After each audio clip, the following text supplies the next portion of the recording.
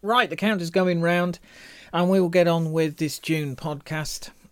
I'll try and make it under 20 minutes, I think, because I want to try and get through as much stuff as possible. There was still a few delays to various different things because of the ill health, bad back, and I managed to get flu from my sister. Like I mentioned in the previous podcast, she went on a cruise and something was zipping around the ship, and she brought it back with her, which was nice of her. So that meant that I didn't have very much energy, so it meant getting things out like my photography zine on time didn't happen. But we will start with the photography zine first of all, and it's going to be out next week. I've done a lot of work on it recently. It's looking great. Been quite a few tweaks and a few things perfected. Maybe a little bit more work on the introduction text. I don't want it to be too sombre. It's got to reflect the situation that I was in at the time. I mean, I was down in Norfolk when these images were taken, of course, because of the situation that my mum was in. She was having one last holiday. She'd been given a terminal diagnosis in July, and we decided to get a holiday when the chemotherapy was deemed to be more harmful to her than good. And the images that I took in Norfolk weren't ever intended to be part of anything. They were just an escape. I was just getting out and taking pictures, and photography is a great therapy. It also is great, absolutely brilliant for clearing your mind, because you're looking for images, you're focusing in on things, and it really, really does blow the cobwebs away. And I think when you're facing a situation like that with a loved one, I would certainly recommend that you find something that you can, just a little bit of escape. It doesn't matter whether it's, 5 minutes, an hour, a couple of hours, but you just need something to recharge those old batteries, and these pictures sort of did it. I actually think that they reflect a lot of what was going on my life. Having a look through the pictures, I realised that a couple of words spring to mind. I've actually mentioned this in the photo book page that went live today on the website. And the two words that spring out are escape, which I've already mentioned, but the other one is absence. There's an awful lot of pictures where something's missing. It can be people, it can be an object. A classic one actually is the first image, which is of a running shoe, a discarded, lost running shoe that's been placed on top of a gatepost, obviously so that, if the owner comes back, they can find it easily. But it's just out of place. It shouldn't be lost. Why is there just one running shoe? Why isn't there two? Did they take one with them? Did they lose both and they only found one? There's all sorts of things that sort of crop up, and it is amazing how the photography reflects the photographer's life. I mean, maybe I'm reading too much into it. Maybe all of those critical studies lessons that I did at university are exaggerating things, but I don't think so. I think there's a certain element in there which isn't in the pictures in Sea, Sky, Sand and Street. And to be honest, I actually think that Caught by the Tide represents a good end to the trilogy of mobile photography that I've done in Norfolk over a period of years, starting in 2009. I will mention that a little bit later. But in 2009, I started taking pictures with my first smartphone. Then I went onto an iPhone and did 2011's Sea, Sky, Sand and Street book.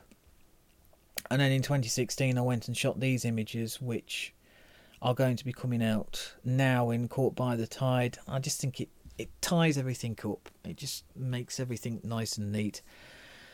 And certainly if I did go back to Norfolk again, I wouldn't be shooting black and white. I think I'd be shooting colour again. The first set of images from 2009 were in colour, but the rest were black and white. And they work really well, but I think that format's been done and dusted. And I think if I went back, I would go back and just be shooting in colour with nice bright images, nice bright colours. Just do something different. I mean, this Norfolk trip is not planned at the moment, and probably won't be for a few years yet, but I will definitely be going back. So that is the zine. Yes, it's going to be out very soon. It's going to be very exciting, and it also means that it frees up a bit of space for continuing with the second book, which is Two Towns. Get that out of the way, and then I can get onto the final book, which was supposed to be done this year, but I think the work might start this year, but I don't think it will be released until 2020, and that is Seven Hills, which is regular photography, from a proper camera, as people would call it. I mean, I'm really each of these little project books are exciting in a way, but this first one I think is important for a number of reasons, mainly because of the period of time that you can't always represent the photography when everything's going well for you and you're feeling happy with life. Caught by the Tide captures a difficult period in my life, and the photography to a certain extent reflects that. But then we get on to Edinburgh, and sort of change of direction, change of photography, change of scene, and that's great, and I can't wait until I get those books out. But yeah, next week. So links and everything will be going onto the website when I get them, and we'll see about developing a few more photography magazines in future.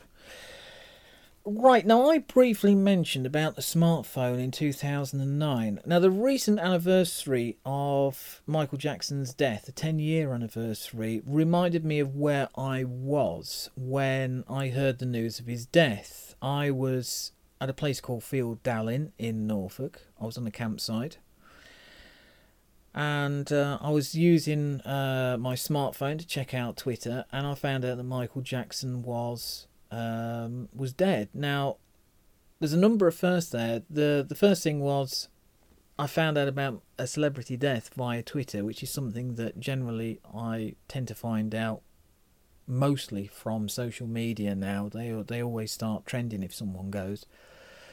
But the other thing is a smartphone. It was the first smartphone that I bought specifically to do photography so that I could put it onto Twitter, which I joined about 6 months earlier. And it just reminded me of the pictures I was taking at the time. There was sort of like a gradual link through that process. And so I went and dug around in my archive and come up with a couple of pictures that I was rather pleased with, that I thought I'd like to show on the website. And I thought I can do them as a from the archive post in the test strip photo blog. So that's what I did. I also actually added a bit of video, but the video quality is a bit not great. It's certainly a bit 2009, but I'll get onto that a bit later. So the phone I bought was a Nokia 5800. It had a Carl Zeiss lens. It was 3.2 megapixel, and it was a really nice phone to use, apart from the operating system. The camera I couldn't fault. It was a brilliant image making tool. The operating system was Symbian, wasn't particularly great, and the photography apps were non-existent, which is the reason why I ended up going to an iPhone about 18 months later. But yeah, the Symbian operating system was not great. So that's kind of what I really remember about that first smartphone. It had a lot going for it, but it was the I mean, if it had been running on a version of Android or something like that, I think it would have been a completely different phone. It probably needed more power. It was lacking a bit in RAM and stuff, but as a camera, it worked really, really well. It was nice and small as well, which is something that you don't find with a lot of mobile phones these days. They seem as though they're getting flatter, but they're also getting bigger. They're getting wider. And this little Nokia very, very small, easy to carry around, and was easy to operate. And I had a lot of fun just taking images and putting them on Twitter at the time. Instagram wasn't going. It wasn't going until 2010. But I had a lot of fun just going around experimenting with my first proper mobile phone camera. And it was a lot of fun. And the results were great. Now, I was thinking when I was doing the post, have I actually put a lot of these images on anywhere? And I have. I'd archived them on Instagram. So I've added a link to the post on the website, which is Missed Music and Memories, which is the most recent from the archive post on there. And like I say, it's got a bit of video, but that's only in 360 definition. It's not in 720. The camera didn't go that high, but it gives you an impression of the quality. And it was a nice quiet evening at Blakeney, with just the sound of the birds and these boats floating at high tide.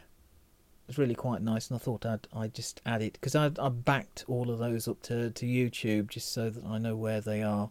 There's loads of sort of like memories and videos and things that I've been backing up recently, and those were some of them.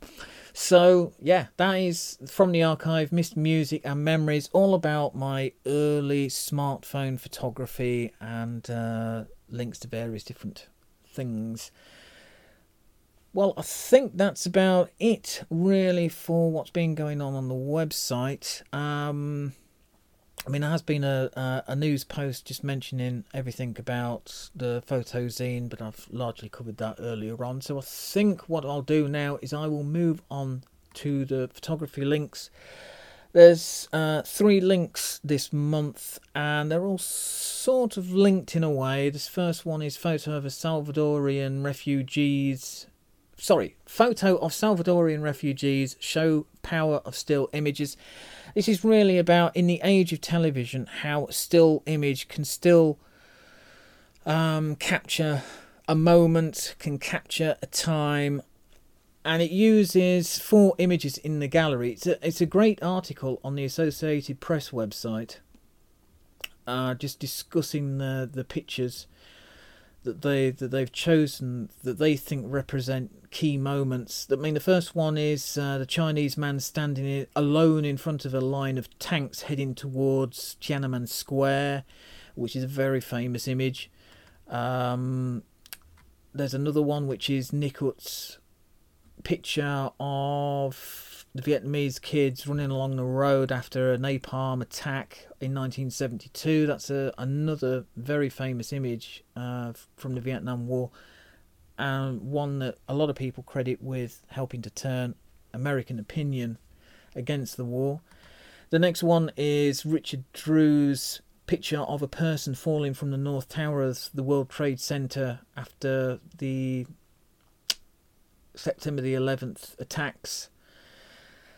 It's quite an interesting image, this, because there was a program I watched about it 6 months ago, and people were trying to identify the individual who was falling. Now, fortunately, they didn't manage to achieve their goals, and I was rather pleased about that. I think it actually works better if it's got that unknown soldier quality about it. And I think it works better for that because it doesn't have the baggage of hurting somebody every time they see it. It is a very painful image to look at, but no one can identify it. It's no family has got to sort of deal with the outcome of looking at that picture and knowing that it's their uncle, brother, father. It gives it a bit of anonymity, gives it a bit of protection in a way. So I was rather pleased that they weren't able to identify the individual who was falling. It's a very powerful picture, but I know some people probably would say that it's a picture that shouldn't have been taken. And probably you could argue that with a lot of these images, especially the one of the children running along the road after the napalm attack in Vietnam. But it does reflect what's going on with the story, and it does reflect what's going on in the world. And sadly, you've got to photograph these things to document them for history as much as anything.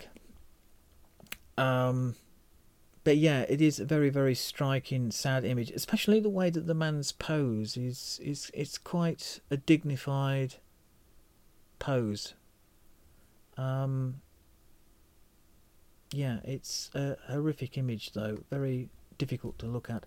The final one's a bit easier. It's the raising of the American flag at Iwo Jima, which is so iconic, the way that the Marines are stood erecting this flag, that it's become a statue, hasn't it? It's become a memorial. So another remarkable image. But it is a great article about the power of photography and how a single image can sort of focus in on a news story.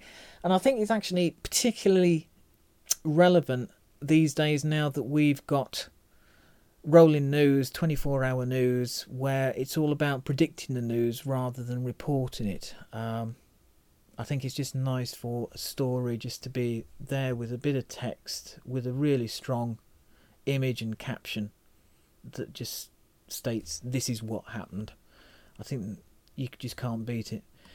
The next image is another sort of iconic image, but this one is a fairly recent one. It's from the 18th of June, and it's the BBC website, and this is a picture that was taken by a climate scientist, Stefan Olsen.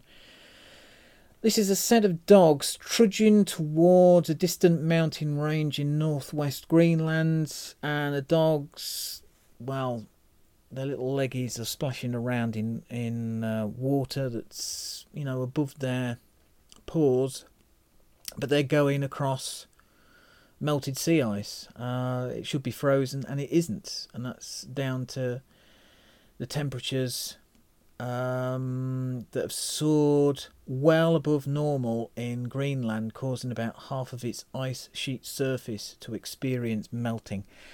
I think this is a picture that's going to become quite iconic for climate change. It just does everything that you need to. It's obvious what should be there but isn't, and it's just that simplicity that sort of works. So that's Greenland's unusual melting sea ice captured in stunning image, an iconic image for our modern time. And the final link I'm going to mention, this is sort of related to the Salvadorian refugees. Which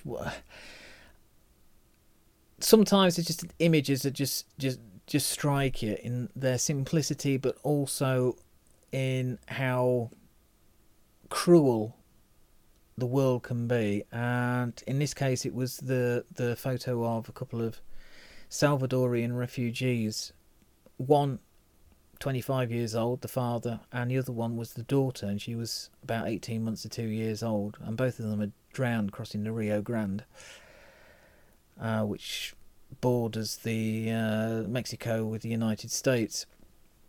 And the image sort of did the rounds and became quite iconic for the problem that the United States is facing with immigration, but also the way that they're dealing with it, border walls, militias. It encapsulated a whole set of problems, even the issues that are affecting Mexico today with drug crime and all sorts of things. It just sort of like encapsulated it, which is really what the Associated Press were dealing with as well. That was the influence for it.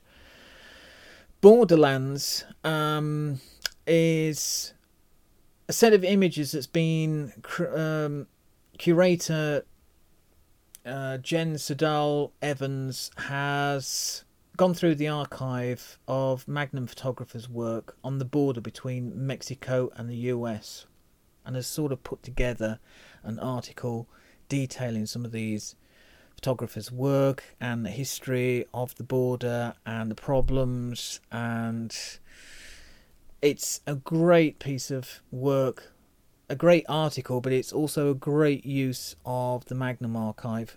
Magnum have been doing a lot of this recently. With their blog has improved no end over the last couple of years, where they're taking this really, really valuable archive and using it in some cases in a very contemporary sense, like this with the pictures of the borders. It's a remarkable set of images by some really, really great photographers, well worth a look. In fact, the Magnum blog is just worth a look generally if you're looking to improve your knowledge about great photography or look at some pictures to improve your photography technique. But definitely worth a look. I think my favourite image actually is the Alex Webb Mexicans arrested while trying to cross the border to the United States in California, 1979, and there's a helicopter and they're in a field that's absolutely full of flowers. It's almost like a still from a film in a way, but it's not a film, it's real life. That's the tragedy of it. So that is, if I quickly scroll back up to the top, so I got that's Borderlands, and that's just the archive of Magnum photographers' work on the border between Mexico and the US. It's really worth a look, especially in the recent context with the images from that part of the world.